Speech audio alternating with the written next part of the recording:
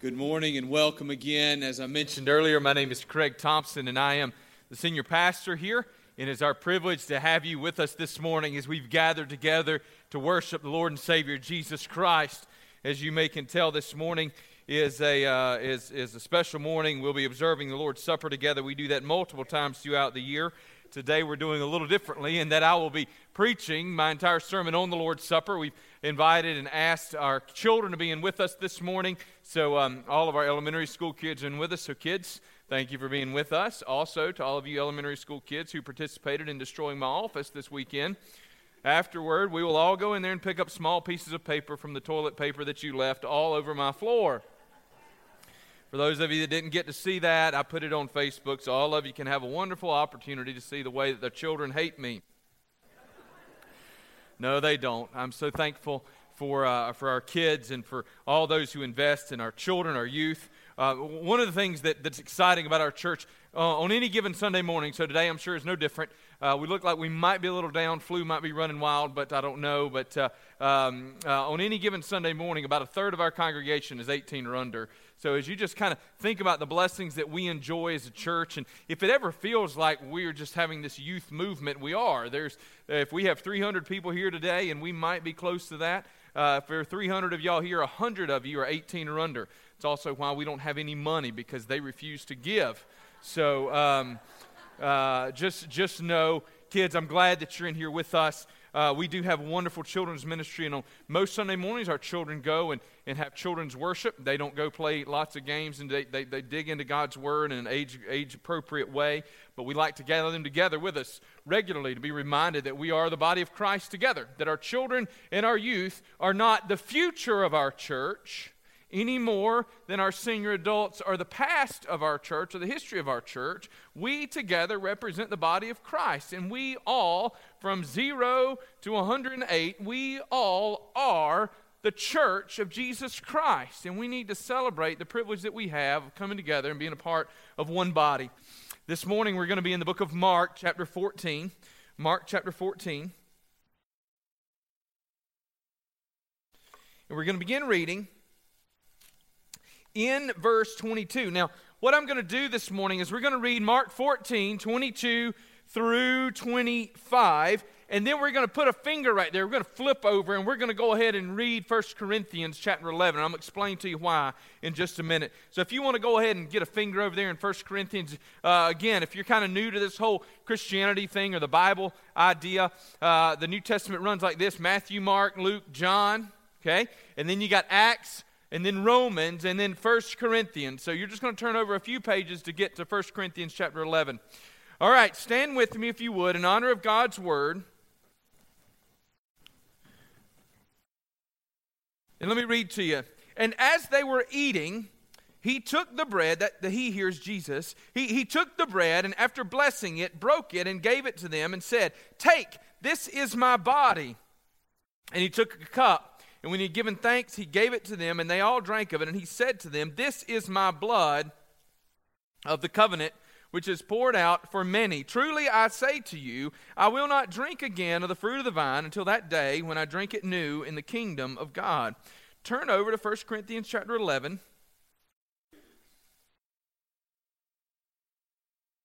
And the reason that we're going to read this is because as it relates to the way that the Bible was recorded and written, the 1 Corinthians is actually an older book than the book of Mark. And so what we have written for us about the Lord's Supper in 1 Corinthians 11 is actually the earliest history that we have of the Lord's Supper. So I'm just going to begin reading in verse 23, and we'll read just through verse 26. "For I received from the Lord what I also delivered to you, that the Lord Jesus, on the night when he was betrayed, took bread. And when he had given thanks, he broke it and said, 'This is my body which is for you. Do this in remembrance of me.' In the same way, also, he took the cup after supper, saying, 'This cup is the new covenant in my blood. Do this as often as you drink it in remembrance of me. For as often as you eat this bread and drink the cup, you proclaim the Lord's death until he comes.'" Let's pray together. Father God, I thank you so much for loving us. And Father, as we look this morning at the Lord's Supper, and as we partake later of the Lord's Supper, I pray, Lord God, that you would bless us, that, Father God, you would challenge and change us, that, Father, our lives would be different because of this encounter with you. In Jesus' name, amen. We love traditions, and there's something about food that gets closely tied to traditions, isn't there? And it's not always that it's the best food. How many of you ate turkey at Thanksgiving? Raise your hand. How many of you have eaten anything other than maybe a turkey sandwich since Thanksgiving? Whoa, some of you have. Look at that. Why don't most of you eat turkey every other week? Because most of us don't really like turkey all that much, do we? I know, I said it there, okay? I put it out there. Turkey is difficult to cook and keep it from being ridiculously dry unless you put a lot of gravy on it or you deep fry it, right? And then at that point, all the health benefits are lost and you're just basically writing your own reservation for the cardiac center at Providence Hospital. Now, I actually like turkey just fine, but a lot of people just don't care for turkey, but turkey still gets cooked at Thanksgiving because why? Because that's what you do at Thanksgiving. It's part of the tradition. Turkey is not an especially elaborate meal. It's relatively plain. But when you eat turkey, you think about pumpkin pie and football and all the other things that come along with Thanksgiving. Okay? When we begin to think about the Lord's Supper, I want to make sure that we understand that there's a specialness that comes with it, but it's not special necessarily because it's elaborate or extravagant. Now, what was this Last Supper that Jesus and his disciples were a part of? If you were with us last week, we actually read in Mark chapter 14 in the verses that preceded this morning. So we were in Mark 14, verses 12 through 21. And there we actually get a lot more details of what exactly was going on before Jesus institutes the Last Supper. And it's a picture of the Passover meal. Now, last week we focused primarily on Jesus' love in having Judas at that meal and that Jesus loving his enemy in that place. But I want to make sure that we kind of hit on some of the things that were taking place at that Passover meal. Now, if you'll remember, the Passover, of course, is the most important event in all of Judaism. It's a celebration, a commemorance of God's willingness to pass over the Israelite children on the night that he killed all of the firstborn of the Egyptians. And as a part of that remembrance celebration, the Israelites would eat a meal that very nearly resembled the meal that God commanded for them to eat in at that very first Passover. Now, here's what we don't know for sure. We don't know for sure what Jesus and his disciples ate that night.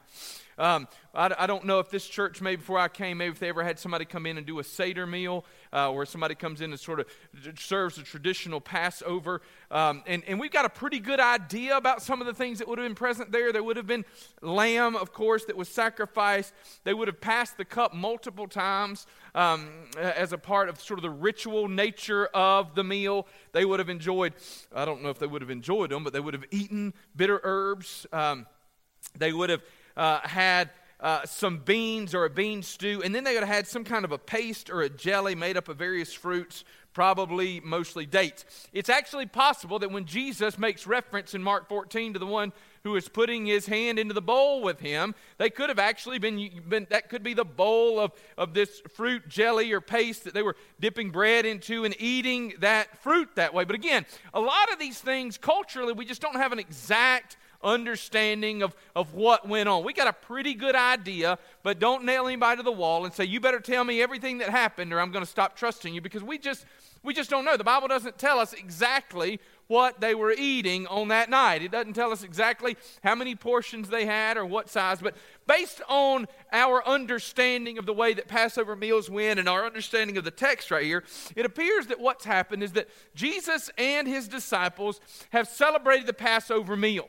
And so the Passover meal would have been a ritualistic meal. And then on the back end of the ritual, they're sort of eating freely. So if you can imagine, they go through and there's sort of a bite of this and a bite of that. And they pass the cup once and they tell part of the story. And they pass the cup again. And then they take a moment to recount the story of God's passing over of the Israelite children, of God's deliverance of Israel from Egypt, of God's deliverance through the Red Sea. So the Exodus account is remembered. It's important for them every single year to retell the story of God's deliverance. Okay? On the back end of all of that, Jesus then says, I'm going to do a new thing with you. And that new thing that Jesus does is what we call the Lord's Supper. As a part of that Passover meal, Jesus has just recounted the Old Testament flight from Egypt, the crossing of the Red Sea, and God's covenant with Israel given on Mount Sinai. Jesus gives them a painting, a picture, if you will, of the Old Covenant. And then once all of that is finished, Jesus says, hold on, we're going to do something different. And that something different was the institution of this new covenant. The old covenant was passing away and the new covenant was coming. And the new covenant was the covenant that was coming in the body and the blood of Jesus Christ. And so it's in that place that the Lord Jesus initiates the Lord's Supper. What does that mean we need to keep in mind? The Lord's Supper is not a Passover feast. The Lord's Supper is not a Seder meal. The Lord's Supper does not require that we gather together and enjoy a meal. Okay, if we did eat a meal together, let's just say that this morning what we decided we would do is have a potluck. Wouldn't that be fun, like a breakfast potluck? We should definitely do that one day. That would be awesome. I like grits, a lot of grits, just in case anybody's bringing those. And I like onions in my grits.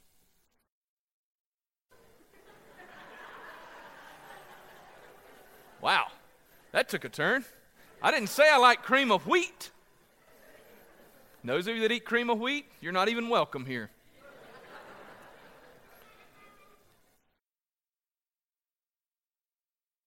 Could we have grits as a part of the Lord's Supper? No. But could the Lord's Supper come on the back end of that? Yes.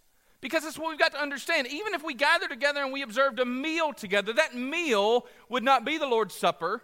The Lord's Supper would be the little thing that we would do at the end that involves the bread and the cup, that reminds us of the broken body and the shed blood of Jesus Christ. So does that mean that we have to get together and share a full-on meal before we would take the Lord's Supper? It doesn't, but we can. But here's what we can't do. We can't go eat at Chick-fil-A and go, well, there it was. We just observed the Lord's Supper together, because the Lord's Supper is something completely different. You understand? So let's look at what it is that the Lord's Supper does. What I hope to do is get you thoroughly confused and then hopefully bring all sorts of clarity before we finish this morning. The first thing is that this new thing that Jesus did was done to celebrate our unity in Christ. Now, Paul has some pretty harsh words for the Corinthians in 1 Corinthians chapter 11. Now, I didn't read all of that text as we were standing, but watch what he says in 1 Corinthians 11:17. But in the following instructions, I do not commend you, because when you come together, it is not for the better, but for the worse. For in the first place, when you come together as a church, I hear that there are divisions among you, and I believe it in part. For there must be factions among you, in order that those who are genuine among you may be recognized. When you come together, it is not the Lord's Supper that you eat. For in eating, one goes ahead with his own meal, one goes hungry. What? Do you not have houses to eat in? Or do you despise the church of God and humiliate those who have nothing? What shall I say to you? Shall I commend you in this? No, I will not. One of the primary purposes for us coming together in the Lord's Supper is to celebrate our unity in Christ. It's no accident that Paul referenced the unity of the Lord's Supper right before he launched into 3 chapters of instruction on spiritual gifts, unity, and worship. If you go back to 1 Corinthians, you get 11, and at the end of chapter 11, he talks about the Lord's Supper. Chapter 12, he gives us this big spiel about spiritual gifts, and the purpose of spiritual gifts is to build up and edify the church, right? God gave you the ability to sing, not so that you can build yourself up, but so that you can edify the church of Christ. That's why you should be in the choir, for instance, okay? But God gave you that ability. 1 Corinthians 13, Paul says, look, if you're doing all the right things for the wrong reasons, you still got it all messed up because you're just a banging gong or a clanging cymbal. You're trying to honor God, but you're doing it without a heart of love. And so the only thing people hear is a banging and a banging and a banging, and they don't hear love coming through because you're not loving them in the name of Christ. Right? And then in 1 Corinthians 14, he goes on and he talks about what it looks like for us to have a proper kind of worship, how it is that we should engage in the teaching ministry of the church, that we should worship the Lord Jesus Christ. It's not an accident that all that comes on the back end of Paul talking about us being unified as one. So part of the purpose of the Lord's Supper is that we would come together and we would be unified in the body of Christ. Jesus also used the Last Supper to give that new command that Brian preached about a few weeks ago and that we've made reference to a couple of times in recent weeks. What was the new command that Jesus gave on the night that he was betrayed? He said in John 13, "But this command I give to you, that you love one another." That all comes about as part of the same thing. That's part of the reason why when we take the Lord's Supper, it's important that we consider where it is that it came from. Why do we use bread? Well, first of all, Jesus used bread. But one of the other things that we need to grasp is that when we come to take the Lord's Supper, we are taking of one body. We're taking of one body. Okay, now for convenience sake, we often use crackers, but we understand that even those crackers came about as a part of the same roll of dough. Everything's coming out of the same place. So we reference the unity that we have in the Lord Jesus Christ. Okay? This is why we don't do, but we'll move on to that in a minute. So this picture of a loaf of bread helps us to emphasize the unity. Where is our unity? Our unity is in Jesus.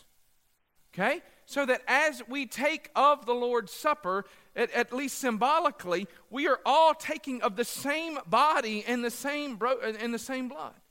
Jesus gave his body to each one of us so that as we come and we partake of that, we are all partaking of the body of Jesus. We're not unified in ourselves. We're unified in Jesus. This is why a church can be diverse and still be unified. This is why a church can be made up of people from different theological stripes. This is why a church can be made up from people of different political stripes. This is why a church can be made up of people from different racial stripes and from different socioeconomic stripes. Because we might be different in the vehicles we drive. We might be different in the foods that we eat. We might be different in the college teams that we pull for or in the ways that we spend our spare time. But we are the same, unified in Jesus Christ. Folks, the Lord's Supper should serve as a strong reminder to us that when we gather around this table, we are a church. We're not a disparate collection of individuals. We are the church of Jesus Christ, unified in Jesus. That's why if we have any hope, side note, for our culture to ever find love, care, and unity again, it's got to begin in the church of Jesus Christ. Folks, it's so easy for we to look at all the people around us that need to change. But it used to be that we looked in the mirror and said, Lord God, send revival and let it begin right here in me. If we want to see a revival to come in our country and our culture, it's going to have to begin in the household of God. And folks, that begins when we put aside the things that divide us and we focus on the thing that has us unified. And that is none other than the Lord Jesus Christ. And the Lord's Supper serves to remind us of that. Secondly, this morning, the Lord's Supper helps us to reflect upon our holiness. In 1 Corinthians 11, 27 and 28, Paul warns, "Whoever therefore eats the bread or drinks the cup of the Lord in an unworthy manner will be guilty concerning the body and the blood of the Lord. Let a person examine himself then, and so eat of the bread and drink of the cup." The Lord's Supper should be a somber experience. Now, we don't want to be legalistic here, but the Lord's Supper really isn't a celebration. Sure, we're thankful and we celebrate the victory that we have in Christ over death, hell, sin, and the grave. But the Lord's Supper is a somber reminder that Jesus' death was necessary to secure our salvation. The Lord's Supper is a serious business and it requires serious introspection. Folks, if you're looking at this table on a Sunday morning, you should come into the service and begin to do serious work in your own soul, in your own heart, to determine whether or not you are appropriate to approach the Lord's table. Now, who should approach the Lord's table? First of all, let me just say that just because the Lord's Supper is offered, that doesn't necessarily mean that you should take it. Okay? That doesn't mean that you should take it. The Lord's Supper first is only for those who are Christians. Okay? Those who have given their life to Jesus Christ. Now, y'all, this is not our way as the church of looking at those who don't belong to Jesus and going, how dare you? No. Folks, this is a reminder for those of you who do not know the Lord Jesus Christ. You have not yet partaken of the body of Christ. You're not a part of his gathered people. There should be zero desire for you to take the Lord's Supper until you belong to Jesus. There's also a grave warning that for us to take the Lord's Supper in an inappropriate way. Paul says in 1 Corinthians chapter 11, beginning in verse 29, for anyone who eats and drinks without discerning the body eats and drinks judgment on himself. That is why many of you are weak and ill, and some have died. The Lord's Supper is serious business because we're doing serious business with a holy God. And he says that when we come together, there should be introspection into our lives. Am I seeking to live a life worthy of the Lord Jesus Christ? Those who should take the Lord's Supper are those who are Christians. They're those who are seeking to honor and obey Christ. Now, in some Baptist churches, it has been the practice that they only invite baptized believers in the Lord Jesus Christ. Here at Malvern Hill, we have generally invited those, and I'm further convinced after working through this today that it should be the practice of the church that we invite all those who belong to the body of Christ to partake of the Lord's Supper. However, I do think that there's a necessary caveat right here. If Jesus says, make disciples of all nations, baptizing them in the Father and the Son and the Holy Spirit, I do think it's worthwhile at least having you wrestle with the question, if you have not been baptized as a follower of Jesus, why not? Because if you are living in disobedience to Christ, why? What about those who claim to be followers of Jesus but are not members of a local church? Again, the question for me comes back to, why? Is it possible, theoretically, that a person could be a follower of Jesus and not belong to a local church and not be a part of a regular fellowship of believers? Theoretically, it's possible, but it is certainly not ideal. It is not encouraged, and it doesn't represent a picture of the New Testament Christian that we see in all of God's Word. It's dangerous. It's dangerous for you to be trying to do Jesus and Christianity all on your own. You're exposed to the attacks of Satan without the privilege, the circling of the wagons that is the local church that provides protection from that one who is a roaring lion who's seeking to devour those that belong to Jesus Christ. Who takes the Lord's Supper? Those who belong to Jesus. Those who are seeking to live lives that honor Christ. Now here's what I don't need to do. I don't need to dig into all the individual sin that might be a part of your life that would keep you from taking the Lord's Supper, because the Bible says that it is your responsibility to make the decision, because ultimately you will stand before the Lord and answer those questions.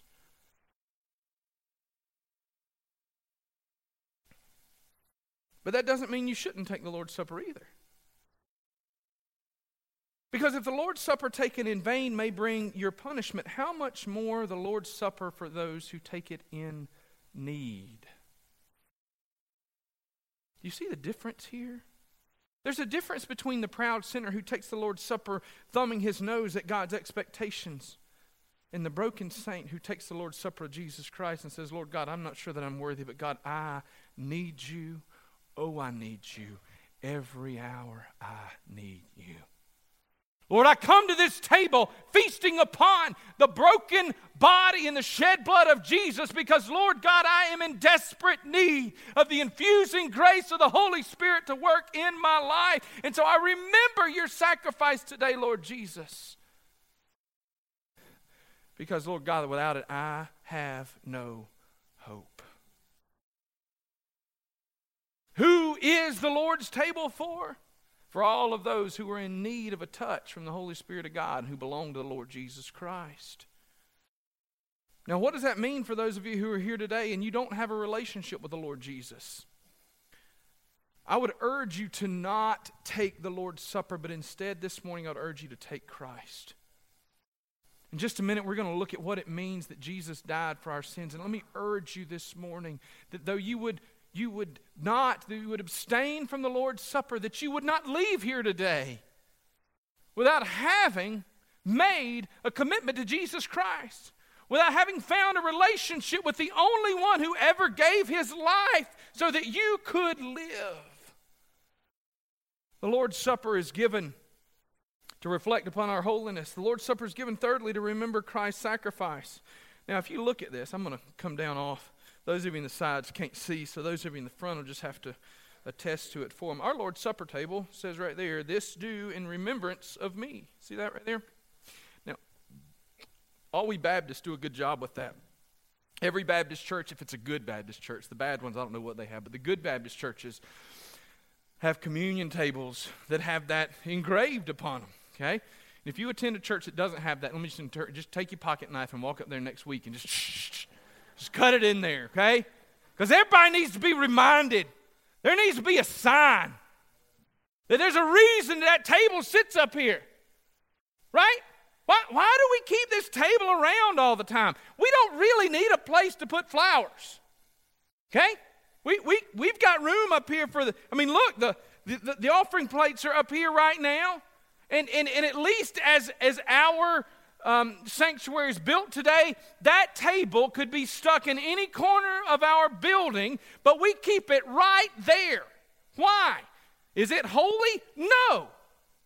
But it is a reminder of what takes place on that table, because the thing that happens most importantly on that table is not that it holds the offering plates. The thing that it represents more than anything else is the family meal of Malvern Hill Baptist Church. In our house, we have a kitchen table and we have a dining room table. Our kitchen table is, according to some people that live in my home, is a little bit too large for the space that it inhabits. I personally like the table. Some people, like my wife, think that we need a new table. Y'all all know what that means. Eventually we'll have a new table. I'm going to lose. But one of the things that I love about our kitchen table, and it took me a while to love it, you understand?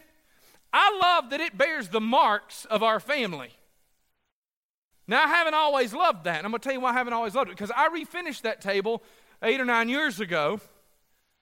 And I don't know, a month after I refinished the table, my parents brought my children a gift.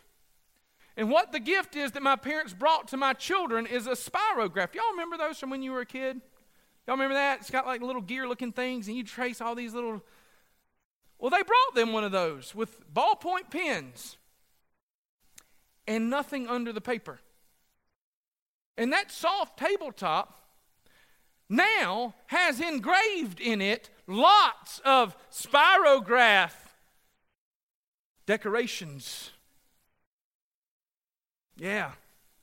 That table's beat half to death. There's permanent marker stains on the table. There's all this other stuff.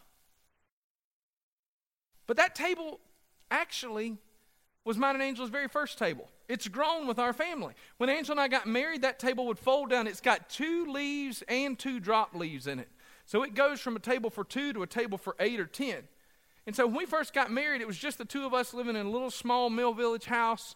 Thank God we didn't have children. We didn't have anywhere to put them. But we sat that table up against the wall, everything folded up, and the drop leaf folded down, and we just had it in a semicircle so that the 2 of us had 2 chairs, and that's where we ate our dinner.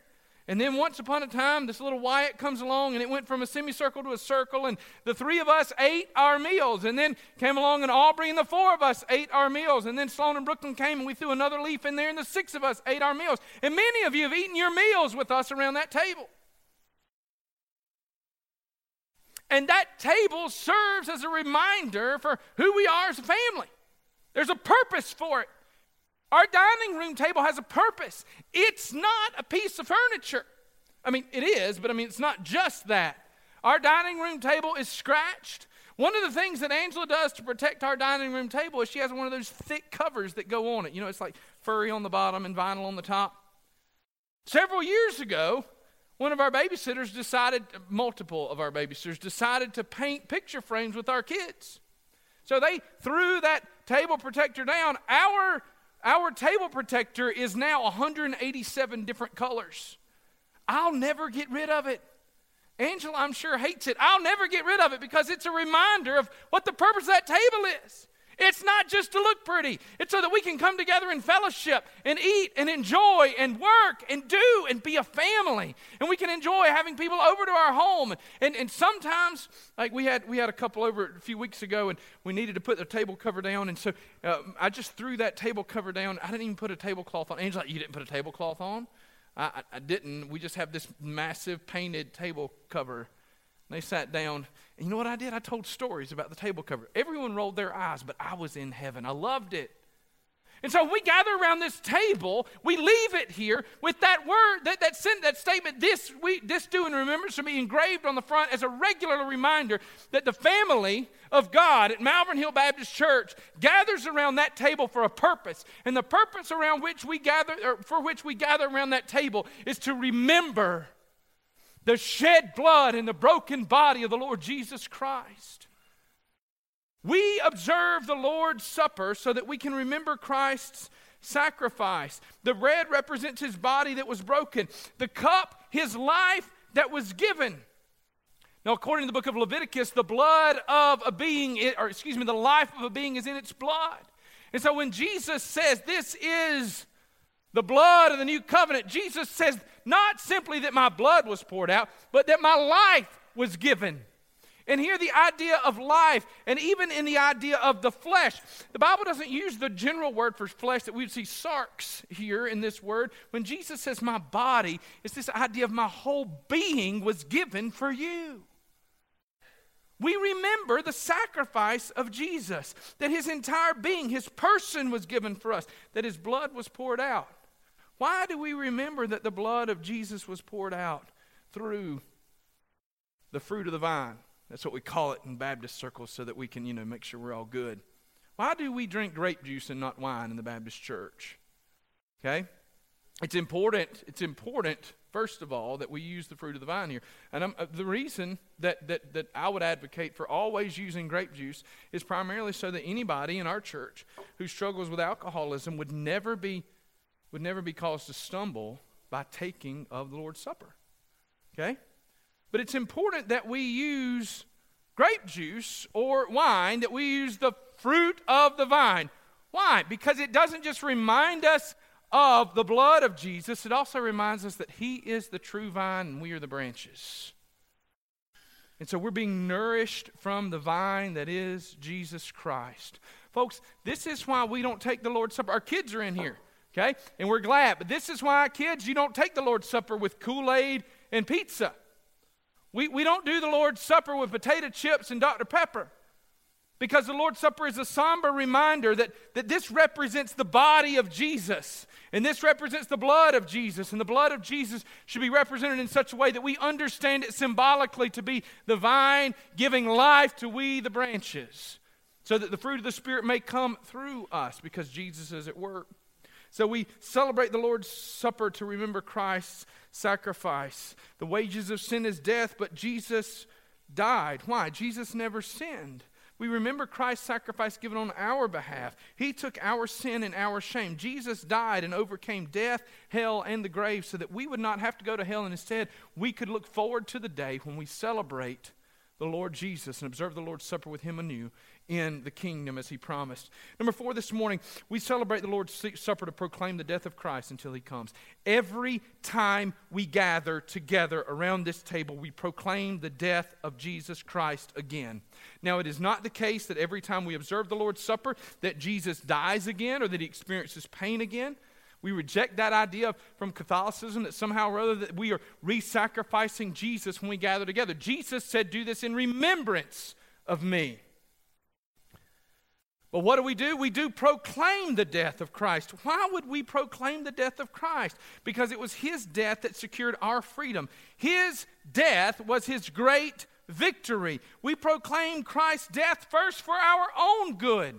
Do you understand that we who are followers of Jesus need to be regularly reminded that Jesus Christ died to set us free? Secondly, though, we proclaim Christ's death for the good and the well-being of others. Don't miss this. He died for the sins of many. Turn back over to Mark chapter 14.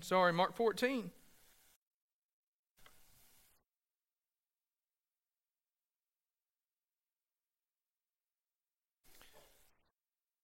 Verse 23, and he took a cup, and when he had given thanks, he gave it to them, and they all drank it. And he said to them, this is my blood of the covenant, which is poured out for many, not for a few. Not just for you and me, but for many. The blood of Jesus Christ was poured out graciously so that all who would call upon the name of the Lord might be saved. Do you understand that? The invitation that comes through the proclamation of the broken body and the shed blood of Jesus. The invitation is this: for all of you in all the world who has ever breathed breath, that though they have sinned and though you have sinned and fallen short of God's glory, the invitation and the promise from Jesus Christ is this: that if you would call upon the name of the Lord, you shall be saved. Period. Why do we proclaim the death and the resurrection of the Lord Jesus Christ? Why do we do it? Because it is the greatest news that the world's ever heard. And we have an opportunity to participate in that. So this morning, we're going to come together and we're going to take the Lord's Supper. Okay? And as we do, I want us to take the Lord's Supper with the firm reminder that we don't just do it as a meaningless practice, but that it is purposeful. We do it to celebrate our unity in Jesus Christ. There's a reason why we don't take the Lord's Supper in secret or in private.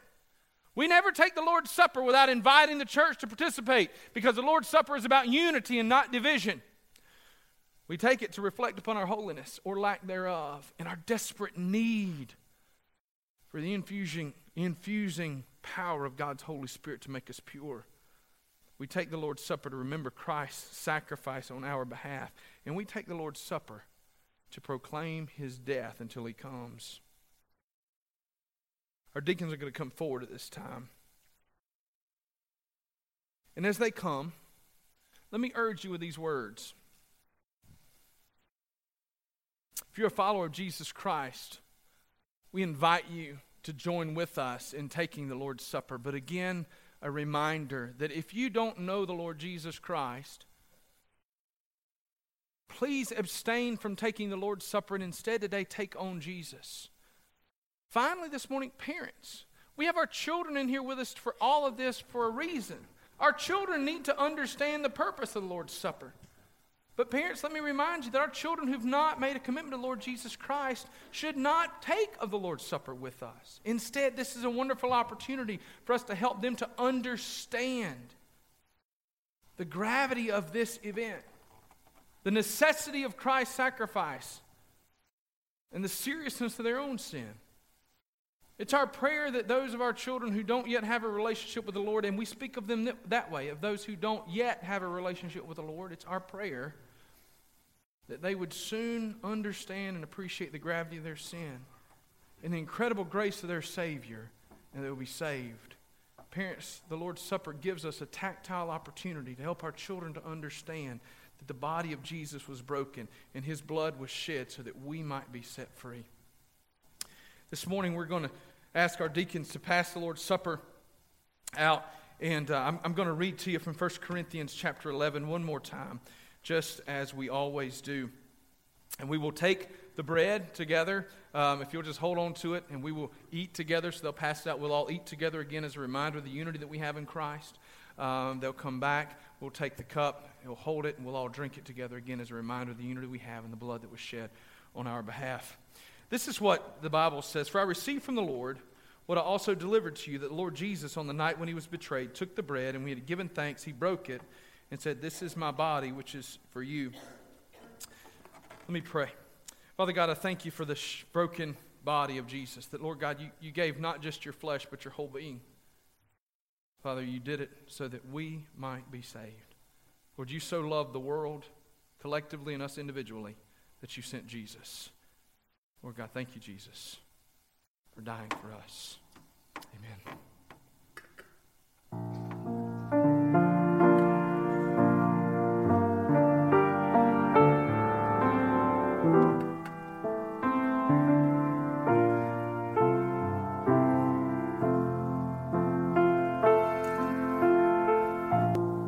Supper in the New Testament, it tells us that they left from there and they went and they sang a hymn.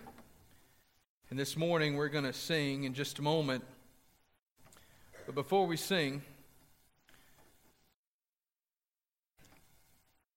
An invitation. Why do we do this? Why do we gather together? One of my favorite views in all of our church is this moment right here. We do it several times throughout the year. I love the Lord's table messy.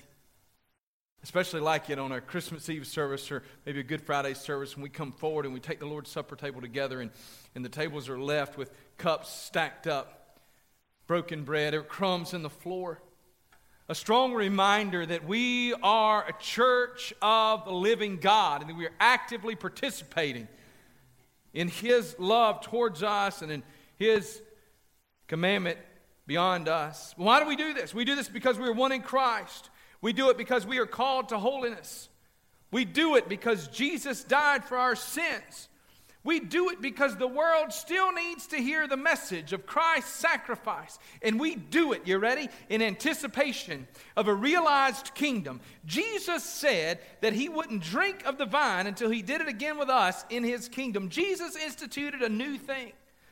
In the Old Covenant, the message of God's deliverance was told and retold every year during the Passover. And in the New Covenant, the message of Christ's deliverance is told and retold every time we celebrate the Lord's Supper. We also look forward to the day when we eat this meal with our Savior. So we're going to sing in just a minute, but before we do, I want to invite you to come and take Jesus. I've made reference to that multiple times this morning, but I'm going to say it just one more time. Jesus died so that you could avoid hell. He died so that you could be united to Him. He died so that you could be forgiven and set free. See, the message of the gospel is this: we've all sinned and fallen short of God's glory. Every single one. And as a result of our sin, the wages of our sin is death, but the free gift of God is eternal life through Christ Jesus our Lord, whose body and blood were given on our behalf. And so the invitation this morning is this: would you come today? Would you come today and be set free? Would you come today and experience the salvation that is found only in the name of the Lord Jesus Christ? Would you quit worrying about what somebody else might think? Would you focus today on the opportunity that's been given to you? The opportunity that's been given for you to be set free from your sin. This morning, that's the message of the Lord's Supper. That Jesus died so that we wouldn't have to. And that He invites you to participate in that death by asking Him to come into your life and save you. This morning, as Kevin leads us and as our praise team comes in just a moment, would you come? Would you come and be set free? Would you come? Would you come to the table? Would you come and gather up here around this place and say, Lord God, I know that I'm a sinner. And Lord, I don't even know what it looks like 100%, but God, I know that I want you as my Savior and Lord. You know, it's okay if you don't have all the answers. It's okay if you're not even sure how to do it. This morning, if you know that you're weak and weary with your sin, today can be the day that God sets you free. Would you come today? Let me pray for us. Father in heaven, I pray that you be at work among us. That, Father God, you be at work through us. Lord God, I pray that if there be one or two or three here this morning who doesn't have a relationship with the Lord Jesus Christ, that they wouldn't go home today, Lord God, without coming, making that right. Lord God, today could be the day that they're set free from the chains of their sin. Lord God, they're delivered from the grip of hell. Their feet are set on the solid rock that is Jesus Christ. You sent Jesus so that we might be set free. Lord God, would you set people free today? Would you be at work among us? In Jesus' name we pray. Amen. Would you